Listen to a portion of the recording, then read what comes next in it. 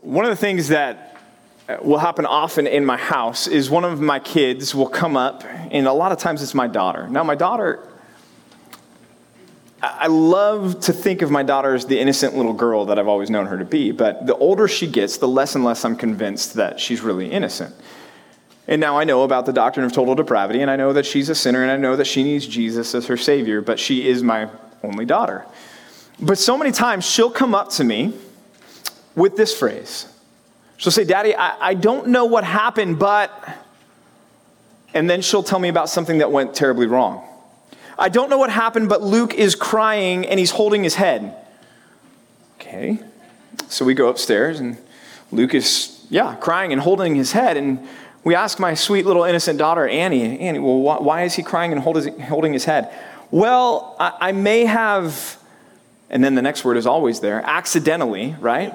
"I may have accidentally hit him in the head with my Barbie Corvette."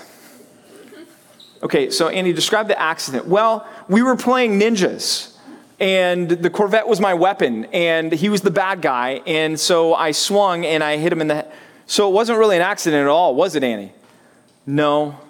"So he's crying and holding his head because you hit him over the head with a Barbie Corvette?" "Yes." Okay. We've gotten to the bottom of it now, right? And she's not the only one. My other ones will do it too. The 10-year-old will come up. "I don't know what happened, but the twins are screaming upstairs." "Why are they screaming?" "Well, because they were playing with something that I wanted and I took it from them." Okay, well, now we know what happened, right, Josh? Now we know what's at the bottom of their anger. See, sin is deadly and dangerous, and the battle against it has to start at that first glimpse of temptation. Because what I'm dealing with here with both my daughter and my son is sin. And there was a moment in time when they were first tempted to do what led to the pain that they inflicted on their siblings. And the battle began there. And for them, they needed to stop the battle there. They needed to short-circuit the process of sin at that moment and put things to an end before it even got to the point where they had to come downstairs and say, "Dad, I don't know what happened, but..." Instead, as they gave in, they were left needing to rationalize. They were left needing to excuse their sin. They were left needing to redefine their actions and say, "Well, it's not really sinful because I don't really know what happened. The car just jumped out of my hands and smacked him across the face. Dad, I have no idea." See, the battle for sin is something that's real for all of us, and that's what James is talking about in the text that we're going to read together tonight and look at together. Pick up in verse 13. Last week, we looked at trials, tribulations, suffering, and how God brings those into our lives to test our faith, to produce steadfastness in our lives, and that there's a benefit to us there. But now he turns, James does, to this subject of temptation.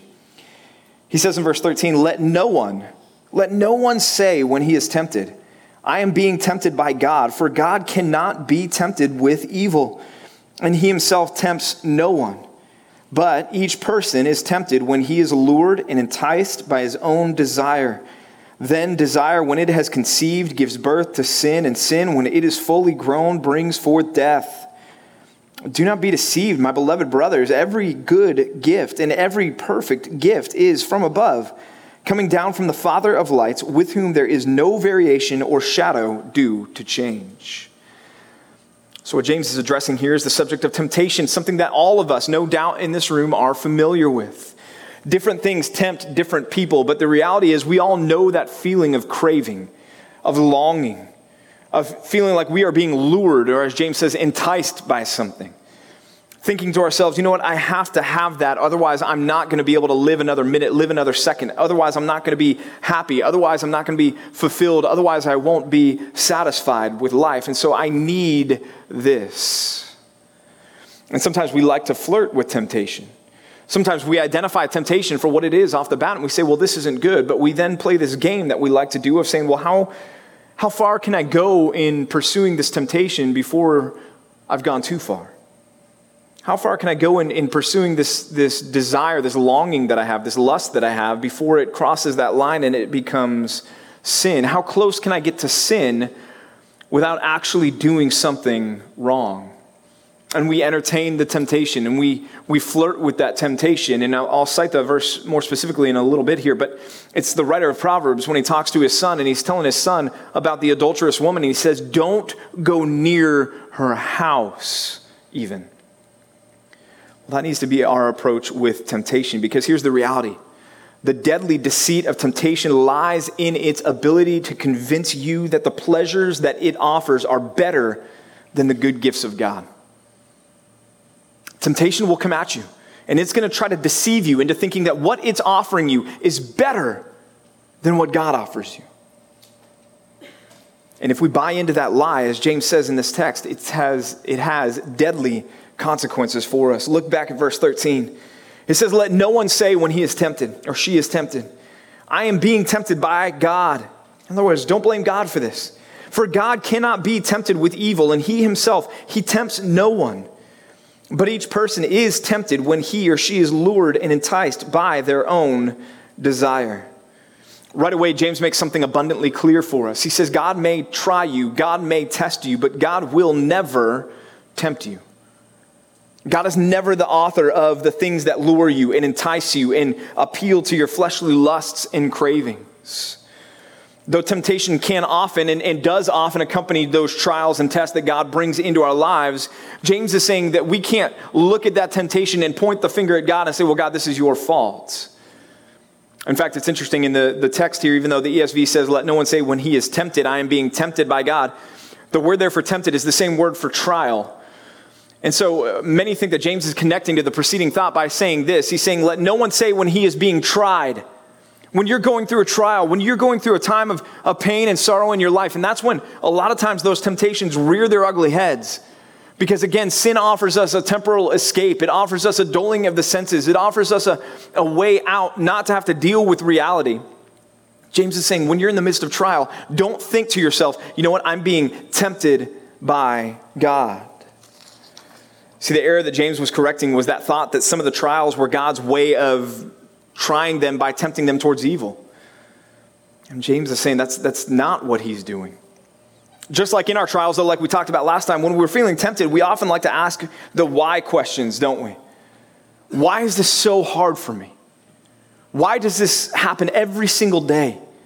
Why am I always struggling with this temptation? Why does it seem like this temptation always wins out over me? Why is this longing so big? Why is this lust so strong? Why? Why doesn't this person struggle with this? Why can't I be like that person over there who doesn't battle with this sin? And in our quest to answer those questions, we can be tempted to think that it's God's fault. God, if you hadn't put me in this trial, I wouldn't be tempted this way. Or God, if you hadn't made me the way that you made me, I wouldn't be tempted by these things. But that's what we call rationalization, right? It's like my son and my daughter coming to me and saying, I don't know what happened, but. See, when it comes to temptation, when it comes to sin, any attempt to justify what we know is wrong based on an appeal to our circumstances or our context, unique or not, it's not okay. It's not right. And that's what James is telling us. Point number 1 tonight is this: reject rationalizing sin. Reject rationalizing sin. You know, sometimes my kids come to me. Other times we catch them in the act, and the rationalization still kicks in, right? Like I'll watch my son hit my daughter, and I'll be like, don't hit your sister. But she did, right? And the rationalization kicks in. It's like, well, no, you don't understand. This sin that I committed, it's really okay because of what she did to me. Or I'll tell him, you know what, don't tell lies. Well, but I wasn't really trying to lie. I was just, stop rationalizing it. You were trying to lie. You know the first person to rationalize their sin? Anybody? Adam, right? Adam's in the garden. God comes walking in the garden after Adam and Eve ate the fruit of the forbidden tree. And God calls out to them and he says, you know, where are you? He says, well, we hid from you and we knew that we were naked. And God says, well, who told you were naked? And Adam blame shifts right away, doesn't he? He goes, well, it was not my fault, God. It was the woman that you gave me. He says, she's the one who did it. She grabbed the fruit from the tree and gave it to me. Now, Adam's ignoring the fact that he was supposed to be the leader in that instance and failed miserably in that regard as Eve was reaching out to take the fruit. But you know what? We're not going to talk about that. But Adam was trying to rationalize. He's like, look, it's not my fault. You gave me this woman, and she provided the fruit for me, and so I took it. So really, God, I'm off the hook on this. And so often that's what we do. When temptation arises, we begin to doubt God. We begin to give in to our sinful thoughts or behaviors because we believe that what sin is offering us is better than what God offers us. And it's just not true. Some examples of some temptations that you may struggle with during trials: stress gets high at school. You begin to have assignments due. The grades that are behind you are not very good, and you've got finals coming up, and you need to pull good grades on those to be able to maintain a scholarship or to be able to make sure that mom and dad are still happy or whatever that may be. And so stress mounts, and so you begin to think about your reading reports that you have to have due, and that level of honesty begins to come into question as to whether or not you actually really did read the book, or did you just put it in front of a fan and let the fan blow the pages by you and go, well, all the pages passed before my eyes, so therefore I read 100% of the book. Or do you cheat on an assignment when that stress piles up and you're thinking, you know what, this giving in of this temptation to sin is okay because of the ends that are there, which is that I'll continue to be able to get good enough grades to stay at the school, and clearly God wants me to stay at this school. Well, what if he doesn't? Or maybe you've got difficulty financially. You guys are entering into that independent life stage right now. Some of you are, you aren't connected to mom and dad financially anymore at all, and you're working for your own living, and that's great. But sometimes, financially, things can get pretty tight. Well, what's your recourse on that? Are you tempted to say, well, it's okay, I've got this credit card here, so let me go buy a bunch of stuff that I really can't afford and rack up a bunch of debt that I really have no way of paying back to try to soothe my fear of what's going on, my anxiety, or buy away my grief and my fear? Or maybe you've got problems with a boyfriend or girlfriend, and you start thinking to yourself, maybe a relationship with somebody else is going to be better than the relationship that I'm in. And so you start entertaining thoughts of going to pursue a relationship with another person. Maybe you cheat on that person. Or maybe your problems with your boyfriend and girlfriend are such that you feel like, man, nobody gets how much we love each other. And I understand that it's wrong to have sex before marriage, but you guys don't understand. You don't know how much we care about each other, how much we love each other, and the heat ratchets up in your relationship, and you give in to that temptation. But you think to yourself, well, it's okay because we love each other. You're rationalizing. Or maybe it's your depression.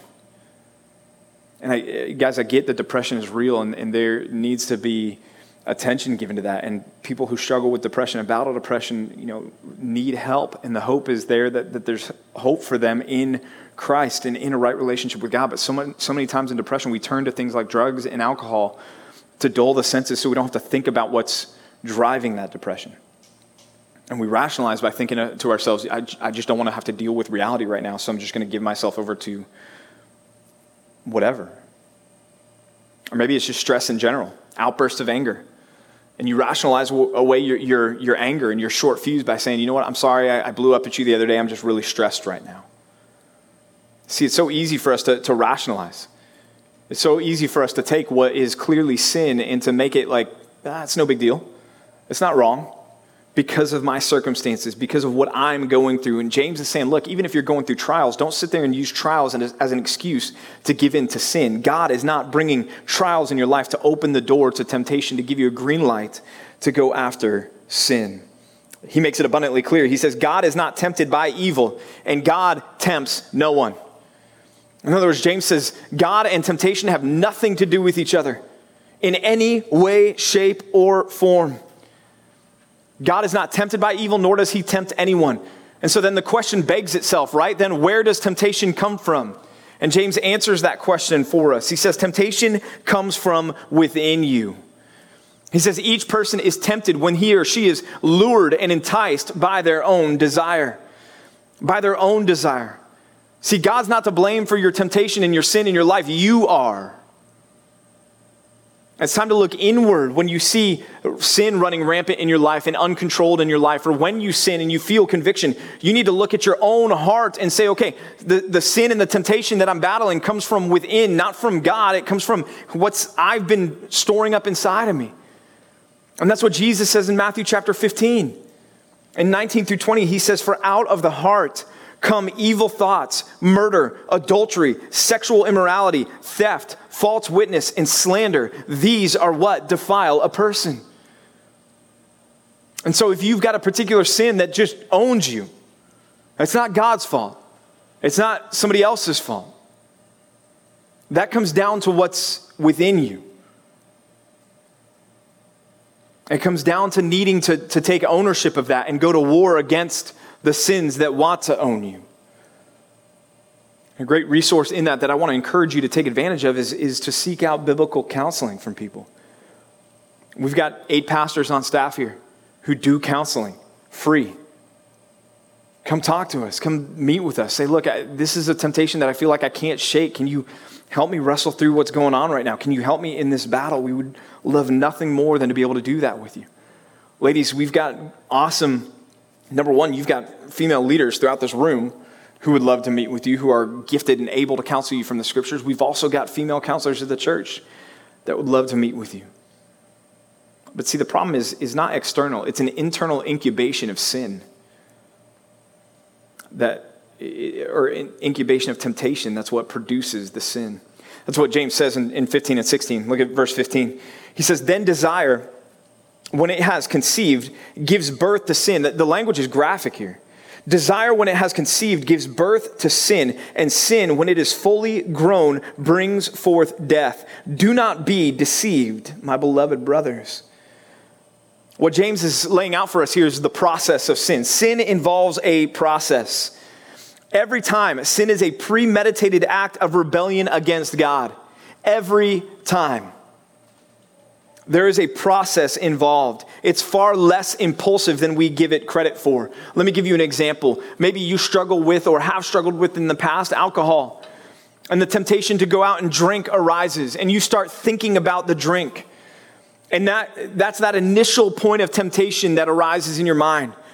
And then after that, you start thinking about where you can go and get a drink. And then after that, you start minimizing the consequences of just one more time with alcohol. And then after that, before you know it, you've got your keys and you've gotten in the car. And you're driving to the place where you know you can gain access to the alcohol. And then you're walking into the store and you're picking it up off the shelf. And you're physically carrying it to the register. And you put the bottle up on the cash register counter. And you listen to them scan it and you hear the beep of the temptation just going across the register there. And then they set the bottle back down.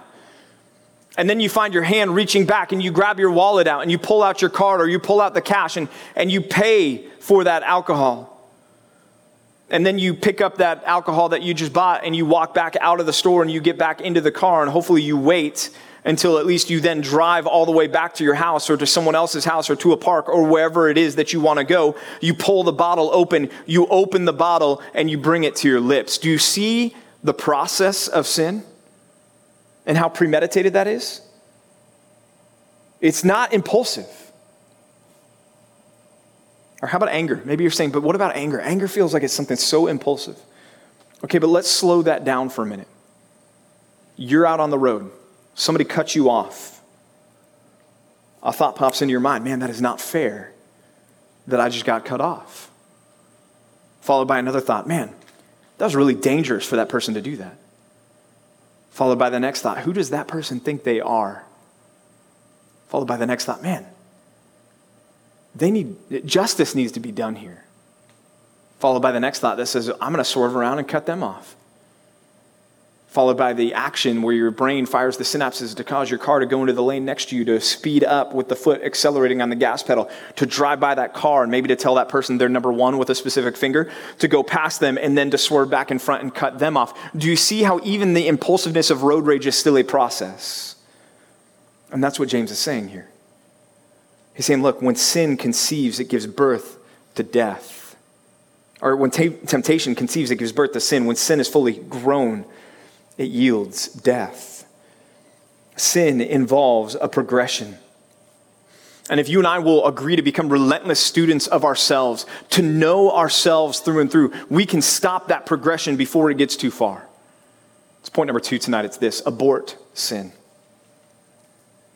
Abort sin.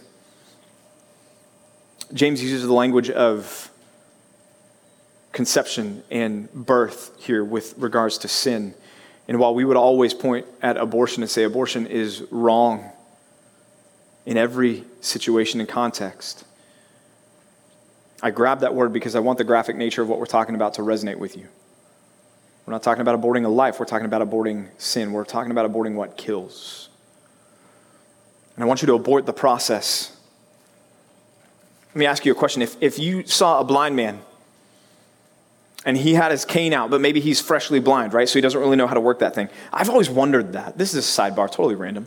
But like, apparently there's a school. Did you guys know this? There's a school where if you become blind later in life, you go to the school to learn how to do everything that blind people do to survive. That's amazing to me.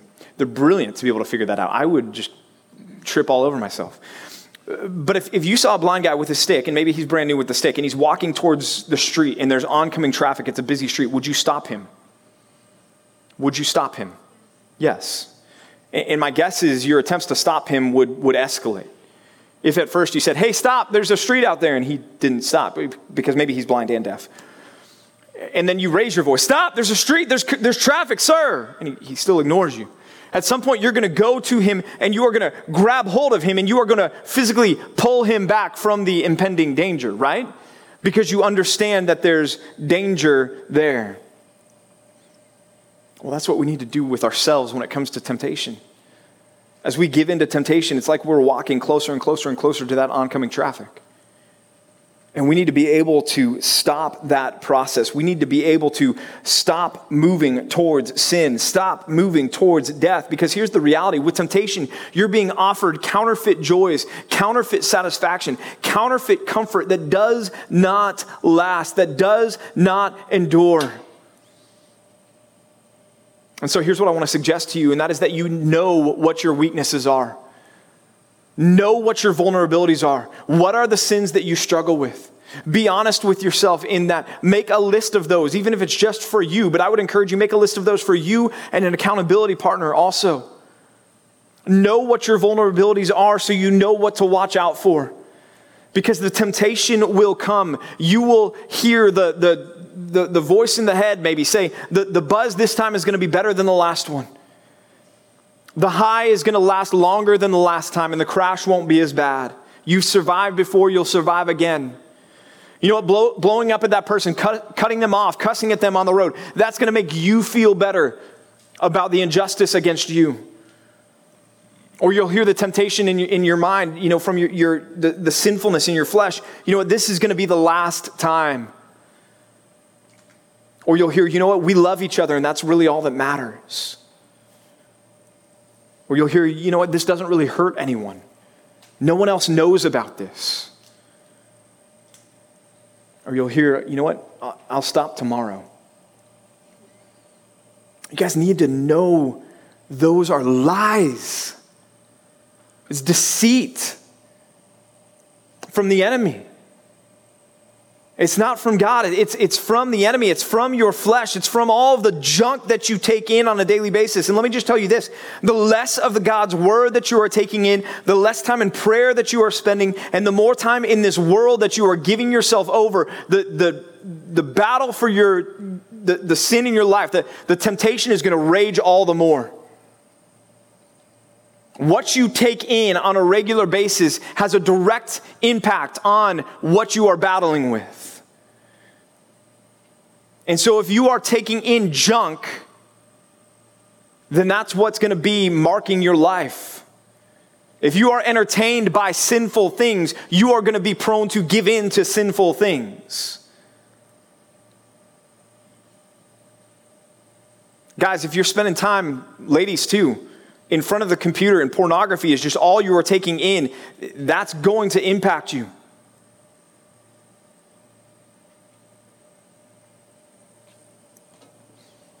Peter says this in 1 Peter 2:11. He says, "Beloved, I urge you as sojourners and exiles to abstain from the passions of your flesh." These are the temptations that we're talking about. But listen what he says here. "Which wage war against your soul." Your lust, your temptations are out for your destruction, not for your good. The lie that they want you to believe, the lie that your flesh wants you to believe, the lie that the enemy wants you to buy into is that what tempts you is good for you. It's not good for you. And that's what Peter's saying. He says, those things are waging war against your soul. And James is saying the outcome of that, if you continually give yourself over to those things, is death. In some cases, merely physical death. And I use the word merely intentionally there. Because what's in view more here is not just dying once, but it's the second death. It's spending an eternity in hell under the full wrath of God being poured out for you.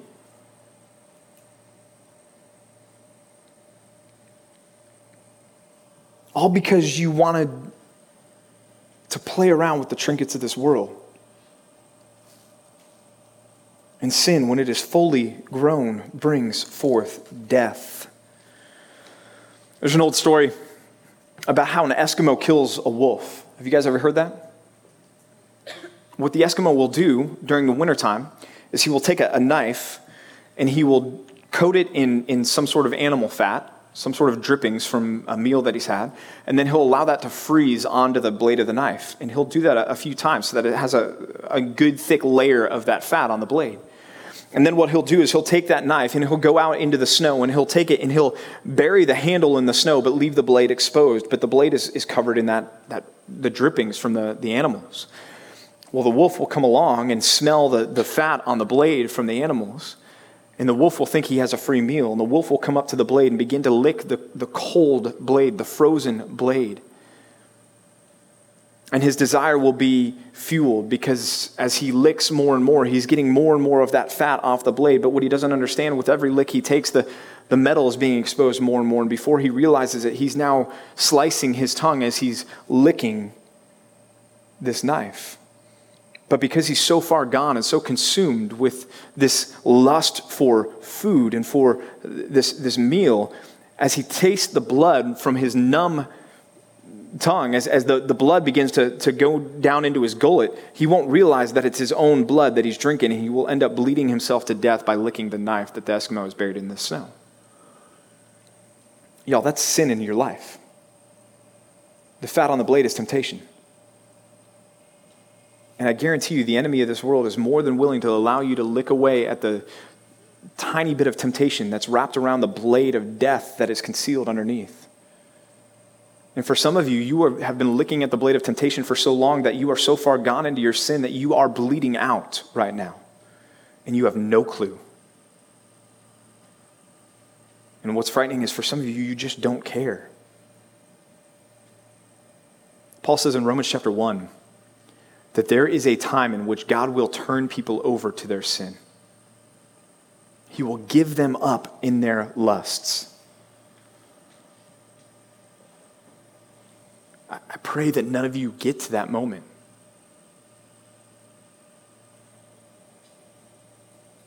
So what do?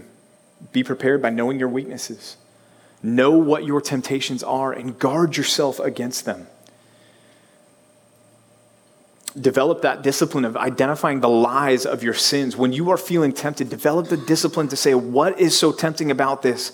And if you will take what that is and you will really think about it and think about it biblically, you will come to be able to identify the lie that's there and to reject it and to flee from it instead.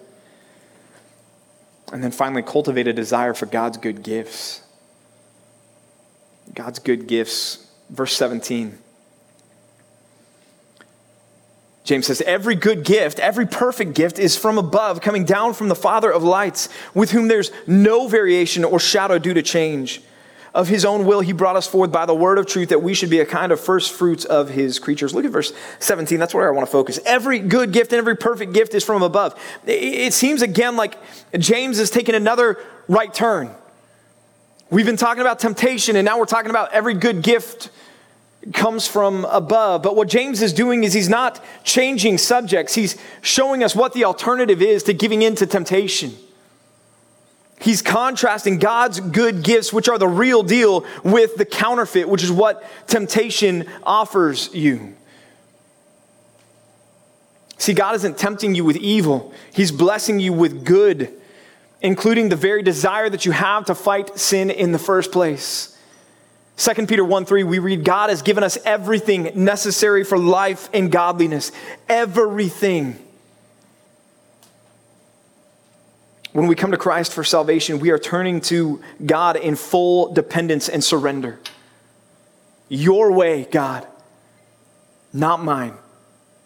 Agreeing with him that we need him and that he ultimately knows what is best for us and that we want him more than anything else on this earth. That mindset that we have at the moment of salvation has to continue with us.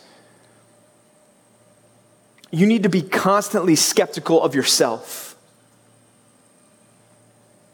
The Bible says the heart is deceitful and wicked above all things.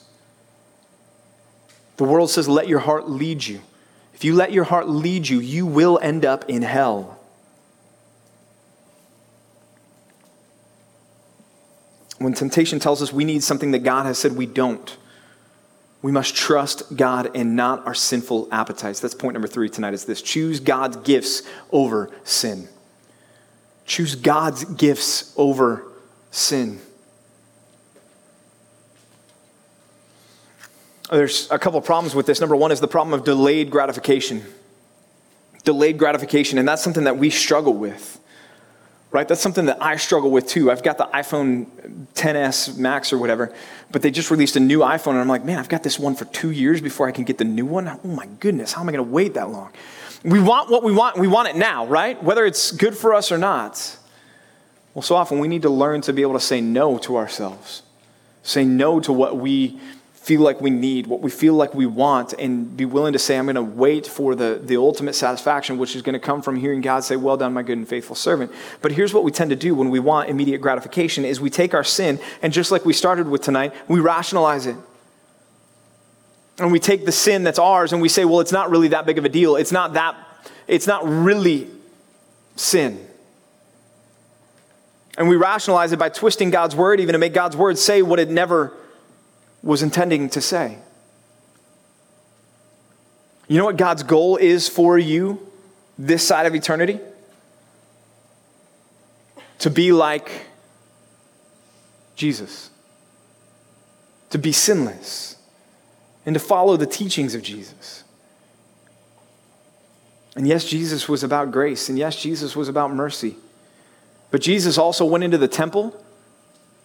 You remember when the Pharisees were in there and the money changers? People who were ripping other people off. And what did Jesus go in there and do? He flipped their tables over, spilled the money all over the floor, and he made a cord of whips and he drove out the money changers and the animals in front of him. You guys remember that? Or the woman that was caught in adultery, who's brought to him. And yes, he says, let him who has no sin cast the first stone, right? But then when everybody leaves, what did Jesus look at the woman and say to her? Oh, look, nobody's here. Well, go on and live the lifestyle you've always been living because you're fine in that lifestyle. What does Jesus say to her? Go and sin no more. See, we need to begin to understand that our temptation is, this life is not about us being happy, okay?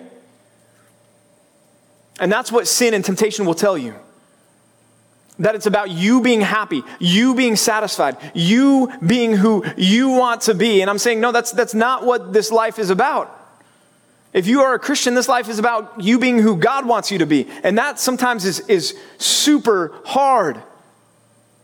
To say no to myself, to say no to my desires, to say no to my relationships, to say no to my sins, and to say yes to following God. But we have to believe that God's calling us to something that is supremely better than sin, which is what James is saying. Every good gift, every perfect gift comes down from the Father above. We believe that sin will provide relief from the pain and sorrow and the chaos, fulfillment. But so often that sin that we're unwilling to let go of, that sin that we want to say, you know what, God accepts me for this sin regardless of me having this sin. What that's called an idol. And God is saying, I want all of you. And you're saying, you can have all of me except for this. I'm not willing to give you this. And God is saying, no, I want all of you. But we believe this idol that we're holding on to is going to satisfy. But listen to what the writer of Proverbs says, King Solomon, specifically about sexual sin. But he says this in Proverbs chapter 5. You could say this about any sin. But he says, my son, be attentive to my wisdom. He says, listen to my understanding. that you may keep discretion and your lips may guard knowledge. But here it is. He says, for the lips of a forbidden woman, an adulteress, the lips of a forbidden woman drip honey, and her speech is smoother than oil. You hear the language of temptation here. But he says, but in the end, she is bitter as wormwood, which was a poison, sharp as a two-edged sword. Her feet go down to death. A few verses later, same chapter, verse 7, he says, and now, O sons, listen to me, and do not depart from the words of my mouth. Keep your way far from her.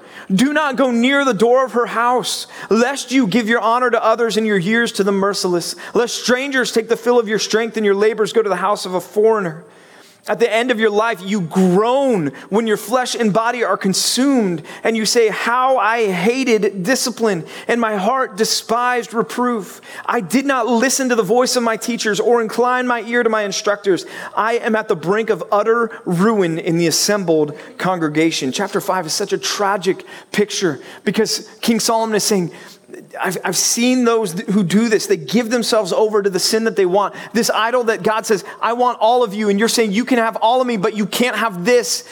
And they hold on to that with a white-knuckled grip. And at the end of their life, they come to realize that that idol that they were holding on to doesn't do them any good where it really matters. And at the end of their life, they're looking at their life going, how I've wasted my life. I ignored the warnings. I ignored the pleadings. I ignored the reproof. I ignored all of it. And I held on to this idol when I knew that there was something better that God was going to give me. And now where am I? He says, at the brink of utter ruin. At the end of your life, you groan when your flesh and body are consumed. See, when the fleeting pleasures of sin evaporates, you're left in the same trial that you've always been in, but now carrying the shame and guilt of having yielded again to that temptation. And so I want to encourage you, choose God's way, even if it means that you're in a valley for a little bit longer. Choose God's way, even if it means that it's denying yourself, because He has so much goodness for you that is so much better than giving in to everything that you want, that you desire.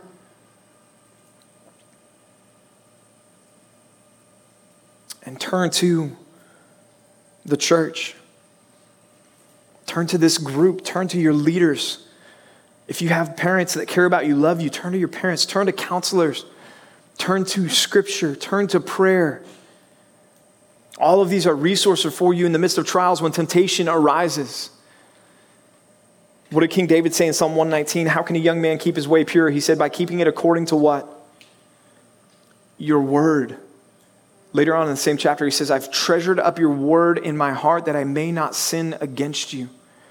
You want to win the battle and start having victory over sin in your life? You have to be in God's word. You have to be taking it in. You have to be meditating on it. You have to be memorizing God's word as well. And trusting that what He has for you is so much better than what this world and this temptations and sin is offering you. Every good and perfect gift comes from above. If someone you knew, considered to be a friend, lied to you continually, eventually you're going to stop trusting them, yes? Eventually you're going to question every one of their promises. You're going to doubt every claim that they make. And it doesn't matter how much they plead with you and try to twist your arm, you're not going to give in to their manipulative methods because you know them to be a liar. Y'all, that's sin in your life. James wants you to be on guard against temptation because it's a liar. It's deceitful. Sin is destructive. And the greatest lie that we face is the lie that we're going to defeat sin tomorrow. We'll resist that temptation the next time. We still have time to overcome this. I want to encourage you, don't buy into that. Go to war against your flesh. Your flesh is going to war against you. Don't be defensive. Be proactive. Go after your sin and put it to death. Like John Owen used to say, the great Puritan writer, mortify your sin. Put it to death. And believe God. Believe that all he has provided for you is all that you need. And believe that the things that he has are so much better than anything this world has to offer you. It may mean delayed gratification, but it's going to be so worth it in the end. Let's pray together. Father, I pray that you would help us to live this kind of life as those that want to follow you, as those that want to take up our cross and follow after you and to do that with integrity and to do that well. God, help us to say, okay, I'm all in. It's you. It's not me and my sin that I'm bringing with me into this relationship. God, it's you and you alone. Lord, you will not share our affections. You are a jealous God, it says in Scripture. You want us fully devoted to you. And we don't get to pick and choose, God, what we like and what we don't like about what you've called us to do in Scripture. It's an all or nothing proposition. And yes, when we sin, grace is there to forgive. But that should never be our default.